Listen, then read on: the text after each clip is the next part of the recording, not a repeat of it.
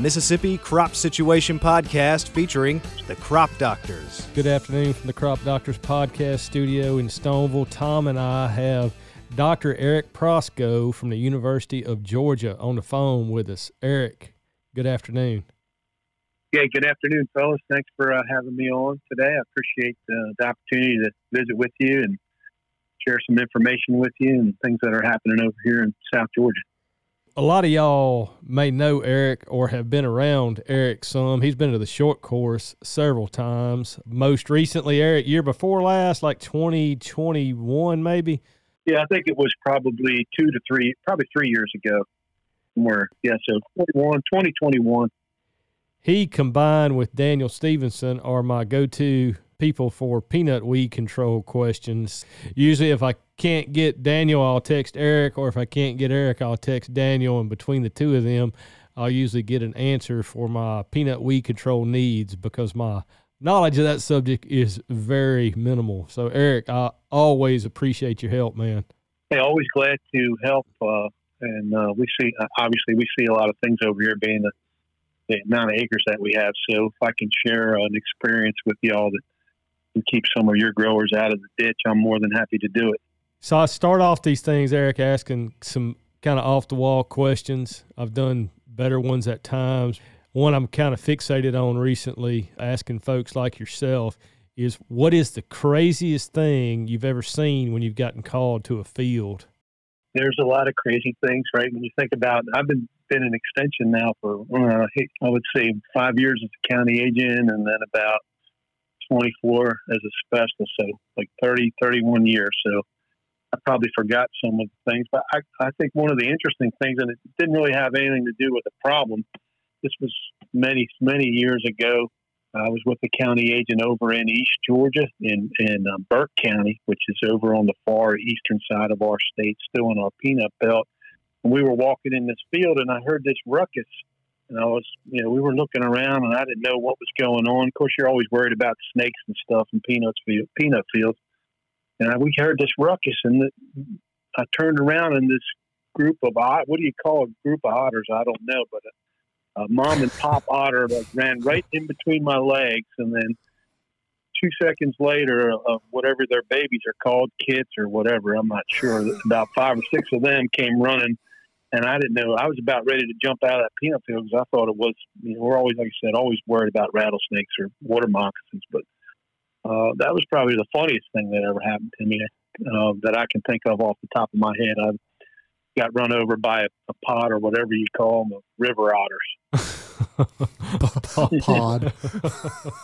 I don't know. A pod would be whales, right? Yeah. I don't know. It might be a gaggle, Tom. A gaggle of otters.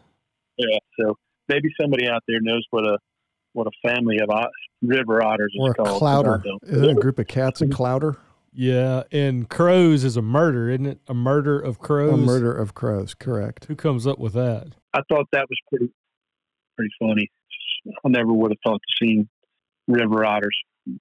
But yeah, that's probably one of the funniest. We were laughing because we first thought it was some large animal or a giant snake about to eat us, but it was some playful river otters.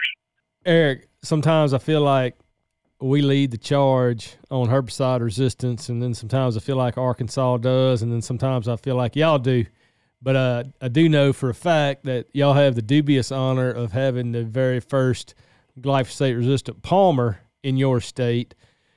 So what's going on in Georgia in the world of herbicide resistance now in 2023? So I guess you're coming up on getting close to 20 years since we first found that first glyphosate resistance. That was about somewhere around 2003, 2004. And so it's been about 20 years. And then since that time, we've discovered atrazine or trizine resistance, ALS resistance. And then my colleague, Dr. Culpepper, just confirmed some PPO resistance, kind of from the same area where that all started. So, we now have 4 resistances in some of our pigweed. Now, we don't think the PPO resistance is if you find one, that means there's probably another place. You just happen to find the one that came on top to the radar first. So if there's one, there's probably another somewhere. But we're hoping that our farmers and our growers are doing a good job. First of all, recognizing that could happen, because it took 3 years. That PPO resistance developed in a 3-year time period in a soybean field that was treated with Valor and Reflex, Valor at planting and Reflex over the top. So as we all know, it's a good weed control program, but it's a terrible recipe for the development of resistance. So within 3 years, they pushed the population towards PPO resistance. So since that time, that field's been taken out of production, and I think it's in pecans now. So that'll help kind of keep that problem sort of localized, I think. But knowing that can happen is kind of scary, right? That's happened with every herbicide that we know about. So trying to make sure that our growers are aware of the fact that we do have PPO resistance and continue to try to diversify away from the PPOs when we can. So for me, a good example, I don't know how you guys feel about this, is, corn's one of the only crops that we grow that we don't have to use a PPO herbicide in. And a lot of guys want to use Valor in a burn down. It's for residual. It's great in a burn down, but we don't have to do that in corn. And so I've been trying to get folks to think about that when we're well past burn down now. We've got corn that's chest high. Y'all probably do too. Just for example, not using Valor in a pre-plant burn down. Not because I don't like Valor. Don't get me wrong. It's just I'm trying to save Valor for our cotton and peanuts, because if we lose that or we have more resistance problems, that's just going to be more problems for everybody. So in that field situation where Culpepper confirmed that, had they been growing continuous soybeans in that particular situation? Yeah, that was a 3-year soybean. And basically that's what happens when you do that, right? But like I said, the grower recognized that was an issue, and then he's moved out of soybean in that area. You mentioned that Valor pre-plant treatment. What's your message to folks on a burn down treatment, and then how it affects the emergence of the summer annual weeds? So for example, we do a lot of fall burn down. We'll start putting out residuals, different scenarios across the landscape from October all the way out till March. And obviously the dose into those summer weeds is going to vary with that timing. So what's your message on that? As you know, we don't do a lot of fall burn down, very little. We may do some, I wouldn't technically call it a fall burn down, but after corn harvest, we're trying to get growers to come in and manage weeds after corn, because we'll get our corn off in July and August, and we have a long time before we get a frost, if we get a frost. So that's a good time of the year to take care of weeds like tropical spiderwort and pigweed, those kind of things. So we don't really put out what I would call like a true fall. But what we have been telling growers to do is to try to get a residual in with our spring burn down. So, for example, a common burn down for us would be glyphosate, 2,4-D, and then if we're going to plant peanuts or cotton, we're going to encourage a grower to put a couple ounces of Valor there for one reason, to try to keep pigweed from emerging in between the time period when you spray that burn down and then you actually get in the field. Right? That could be, sometimes it's 7 days, sometimes it's 30 days. It just depends on what's going on at the farm and what kind of weather we got. So having a couple of ounces of Valor in with our burn down, our pre-plant spring burn down, is what we've been recommending to give us some protection against early emergence of palmer. Now, we could use other things if we wanted to, but Valor's just probably become the most popular because it's so effective on palmer. And then we can still use, in my case for peanuts, for example, if we use 2 ounces pre-plant in a burn down, we can use another 2 ounces at planting and still do a good job of controlling pigweed in peanuts. I think we get some control, again, depending on the timing of that burn down treatment. I think we get some control of the summer annuals, depend on the timing, plus the emergence of the summer annuals. So in 2023, we had a decent flush of palmer sometime in March when we got some corn in and temperatures had really warmed up, and then we got a bona fide freeze after that, which took care of the emerged summer annuals there. So it just really varies. But with our fall burn down, I'll occasionally have a conversation with folks about that application in the fall affecting emergence of summer annuals the following spring. And the scenarios that would lead you to that are just few and far between. That's just too long of a lag time there. I was going to ask you guys if you, one of the things we're seeing that's interesting is wild radish. Wild radish used to be, when I first got to Georgia, 24 years ago, it was a true winter annual, where now it's behaving like a winter and a summer annual. I've got seedling wild radish coming up in my peanut plots right now, for example.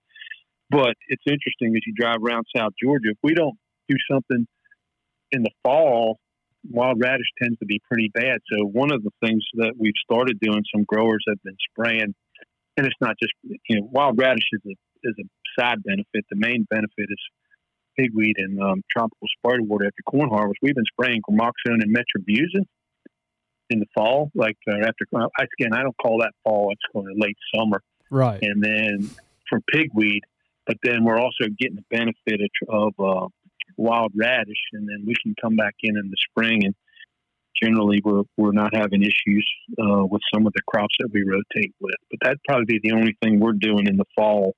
And then again, that's more what I call a post-corn harvest treatment rather than a true fall burn down. You asked about wild radish, and I don't have any experience with it, but we could talk for a long time about odd, winter annual species and oddities in those species. We got one that's really bad right now that we call yellow cress. Can't really kill with anything. Virginia pepperweed is doing some really crazy stuff right now. And then there's a laundry list of other ones that I really haven't connected all the dots on, but we seem to be shifting some stuff around for whatever reason. It's interesting. If everybody's been asking me, why is wild radish such a problem? Y'all remember the movie Jurassic Park? I forget the guy's name. He said, nature finds a way. And I'm like, it's nature just adapting to whatever we're doing, whatever tillage, cropping systems, herbicides we're using, we're just making it happen. And wild radish is now an all-time weed, not just a winter annual weed that you get in wheat. All right, Eric, I think really the one main topic that we definitely wanted to nail you down on was just weed control, general weed control practices in South Georgia that may apply to our peanut production system in Mississippi. Mm-hmm. Generally, were you guys planting twin rows at all, or would you say you're mostly single row production? I'd say mostly single row production. I don't know that I've ever been in a twin row peanut field in Mississippi. We still have a fair amount of twin rows. So our general program, just to start off with, we want to start clean. And how do we start clean? We can use cover crops like rye, or we can use tillage, or we can use herbicides, or we can use all three. But I think every weed scientist is preaching that if we don't start clean, we're probably going to lose. And that's the same thing with peanuts, which is why we have been recommending Valor in our pre-plant burn down. Because if you come into a field and you're getting ready to plant and you got 12-inch tall pigweed, we really can't control that. So we have to do that, keep that from happening. So whatever we need to do to start clean, for us, we planted twin rows, not all our acres, but a fair amount of our acres. And if you look at the research that's out there, we get I'd say on average about a 10% increase in weed control when you compare a single and a twin. So that's helpful.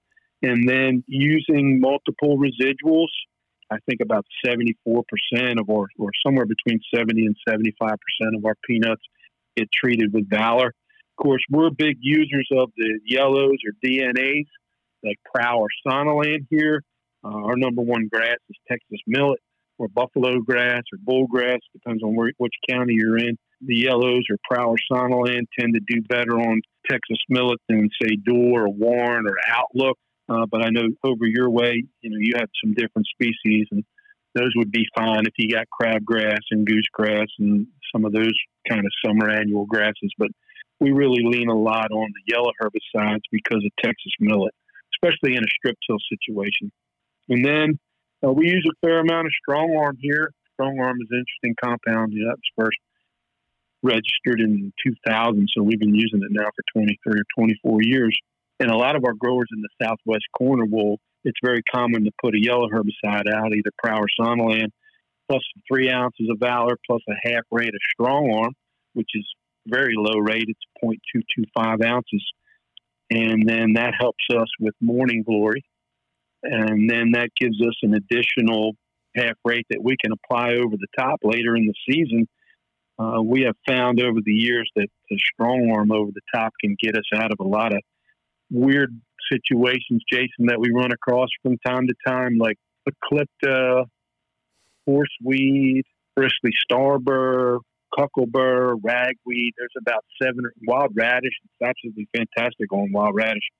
So there's about 7 or 8 weeds that over the top that strong arm is also very effective. Although if we're talking about strong arm, you got to talk about rotations, right? So we don't like to use strong arm if we're going to be planting vegetables. And the one thing we've got to worry about here is, we could be rotating to some kind of vegetable or maybe even onions. So we've got to watch what we're doing with strong arm. And then we do still spray a lot of paraquat, what we call cracking sprays. As a weed scientist, we would probably say they're early post applications, but we spray a lot of cracking sprays, which is kind of a general name for a long period of time. Cracking for us can be, the original definition was as we're talking, is the ground's cracking, but as it evolved into, from that period in time up to about 28 days after that time period, where we'll come in and spray Gramoxone and Basagran or Gramoxone and Storm, tank mixed with a Group 15 herbicide, and that does a great job. I think that's one of the reasons, guys, that we have not had the problems with resistance that you guys have had, is because in our rotations, we are using Gramoxone a lot in our peanut crop to help us knock out the pigweed that might have gotten through some of our residual programs, especially in a dry land field in a dry year. And then we'll come back. We still use a lot of Cadre. Probably 60 to 70% of our acres get treated with Cadre, despite our cotton rotations. Well, of course, we've got to worry about vegetables with Cadre, especially watermelons and in particular. So we use a lot of Cadre. We use a lot of DB. We've been trying to get growers to put in multiple applications of Group 15s when we can to give us extra residual control of pigweed and tropical spiderwort. That's about where we are. It's not uncommon. We spray a lot of DB. There's some DB that goes out with either Cadre, or it might go out with a fungicide. Man, I don't know, Tom, if you get a lot of questions, but probably in another month, all I'll be talking about is tank mixes. Everybody wants to, we're going to spray our peanuts 5 to 7 times with a fungicide, and so nobody wants to go over the field more than they have to. So we'll mix just about everything in a tank to try to keep that from happening, even though it could be a bad thing. We haven't gone to that extent yet in Mississippi, but I suspect and really our acres have fluctuated so much. I mean, like the high water mark, whatever year it was, we might have been 30,000 acres. And I struggled. Yeah. That probably was 10 years ago. I feel like that was 10 years ago. And since then, our acres have just fallen off the cliff. We're probably a 10,000 acre player, 10, 12 and a half, maybe 15,000. And I think you had about 14, you harvested about 14 in 2022. I don't have your projection for 2023, but you're probably around that. We're probably static on those acres.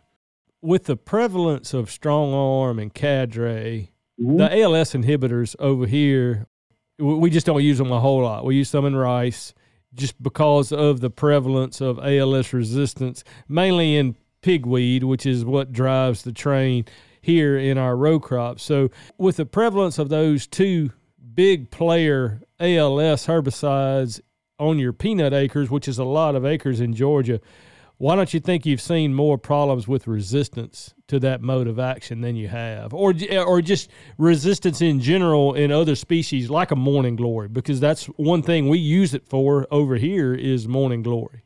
Well, there's no doubt we have ALS resistant pigweed. And so if a grower calls me and we're at the point where we're going to be, in that, say, 30 to 40 day period after peanut planting, my first question is, well, how's Cadre been working for you in the past? Because, most of the guys would know if they're having trouble with ALS herbicides. And, of course, I ask them what they're going to be rotating to is my next question. But we still have a lot of fields that have yellow and purple nutsedge. So Cadre is still, one of those are the weeds that we really use it for is nutsedge. Of course, it does a lot on other weeds. But That's the main weeds that we typically use it for. And we're tank mixing sometimes. I mean, you're going to think this is crazy, but sometimes depending on the scenario, we might tank mix Cadre, Blazer, the Group 15, and 2,4-DB all together, depending upon what's going on in that field. That sounds like a lot, and it is.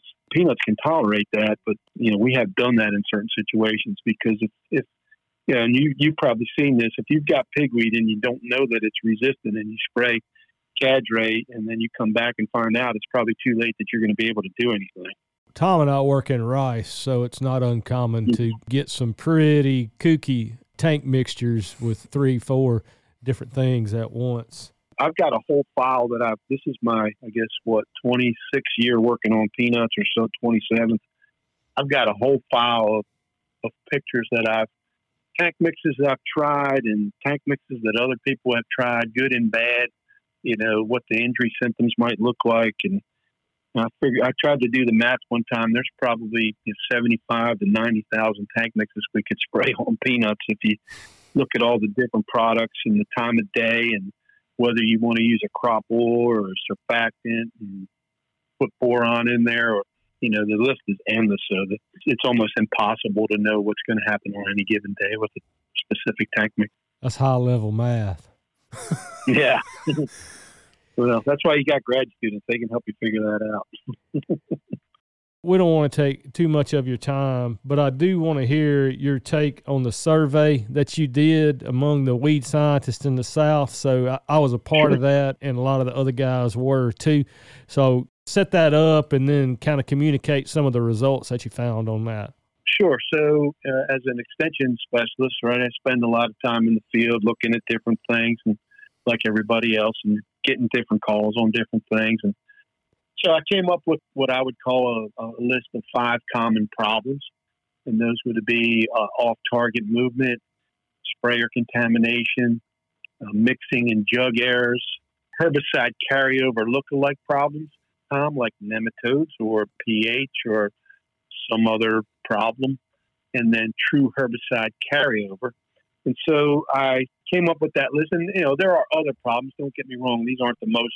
Herbicide resistance isn't in there, for example, and that's probably number 1 on everybody's list. But these were just 5 problems that I tend to deal with every year.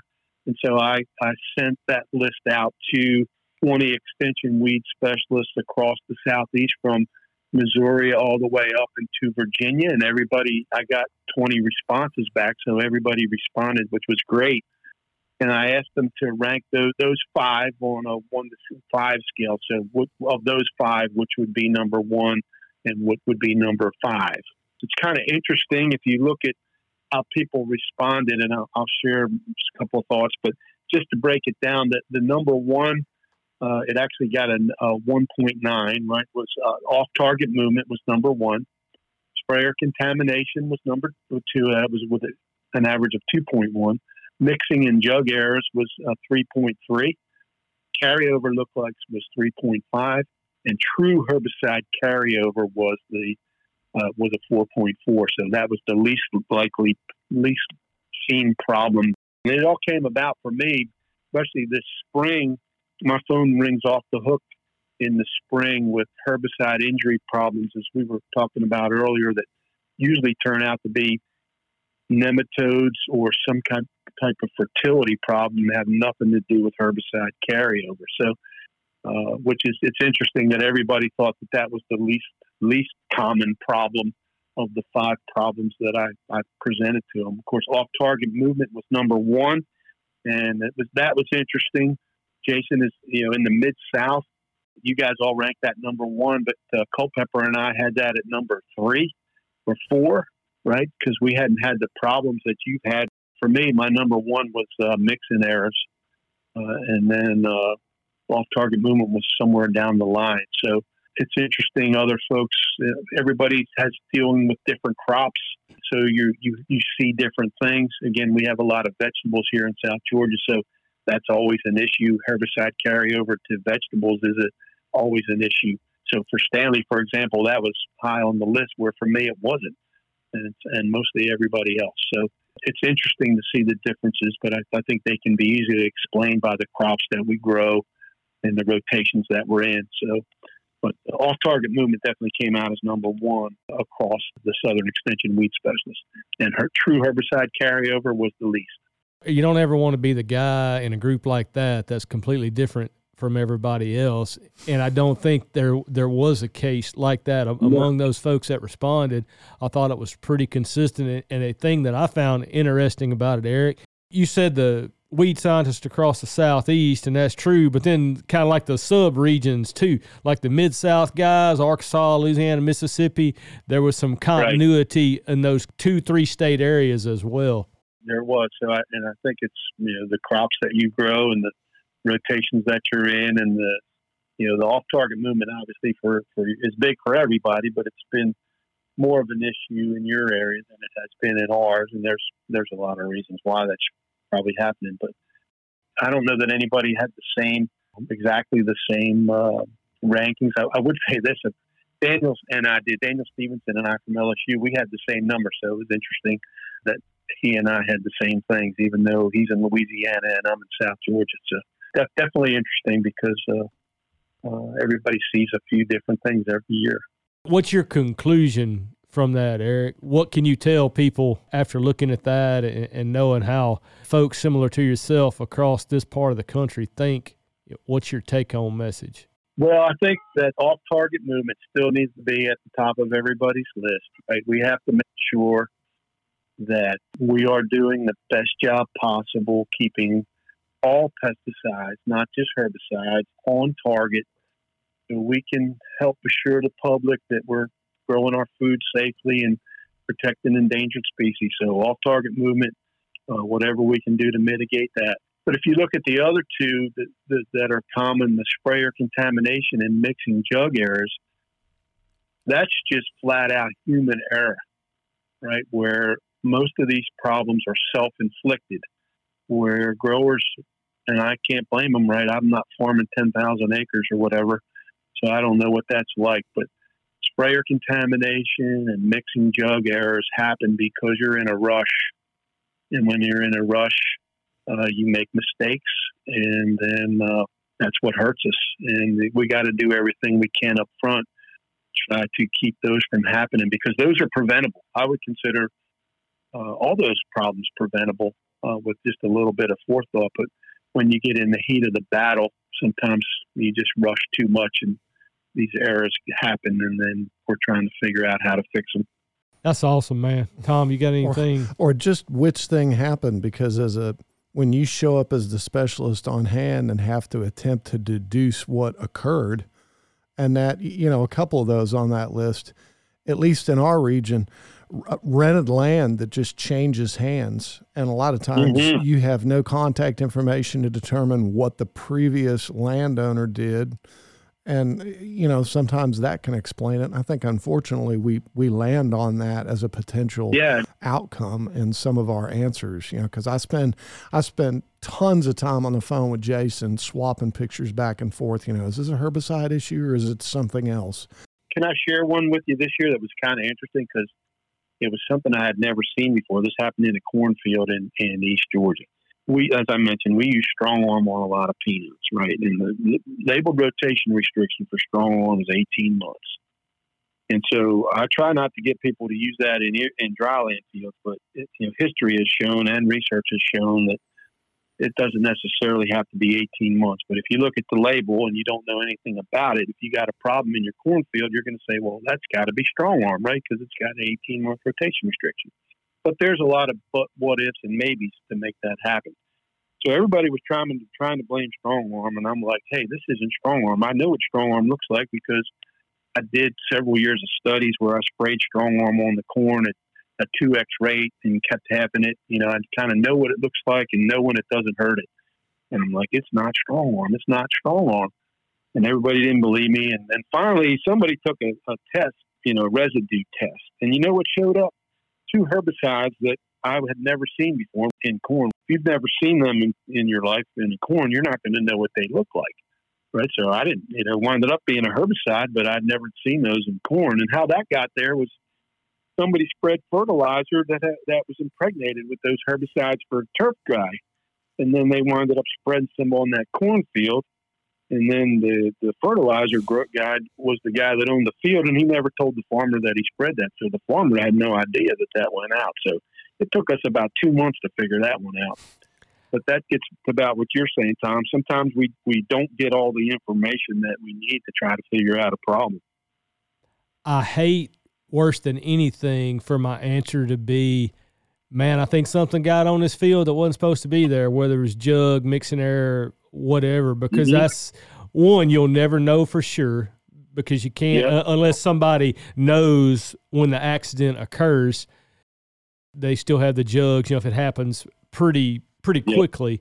Oh, yeah. But I always tell people, this is the weakest answer I can possibly give you, but it's also, I have no other idea what could have possibly gone on here except for the fact something got on here that wasn't intended to be here. And I don't know if this is true over y'all's way, but over here, a lot of times for us, the farmer isn't actually the sprayer, right? So the farmer tells the sprayer to do this and then assumes that happens, but he wasn't actually there during the mixing process. So there's a disconnect between that. Not all the time, but a lot of times. And so when that happens, you wind up talking to the farmer, and he wasn't the one that was actually mixing. So there's some things that can happen there that you're never going to catch. I don't know how y'all feel. If I don't write something down anymore, I can forget what I did yesterday, and I just did it. So if you don't write it down, you're not going to probably remember what happened, even if it's a day later. 100%, man.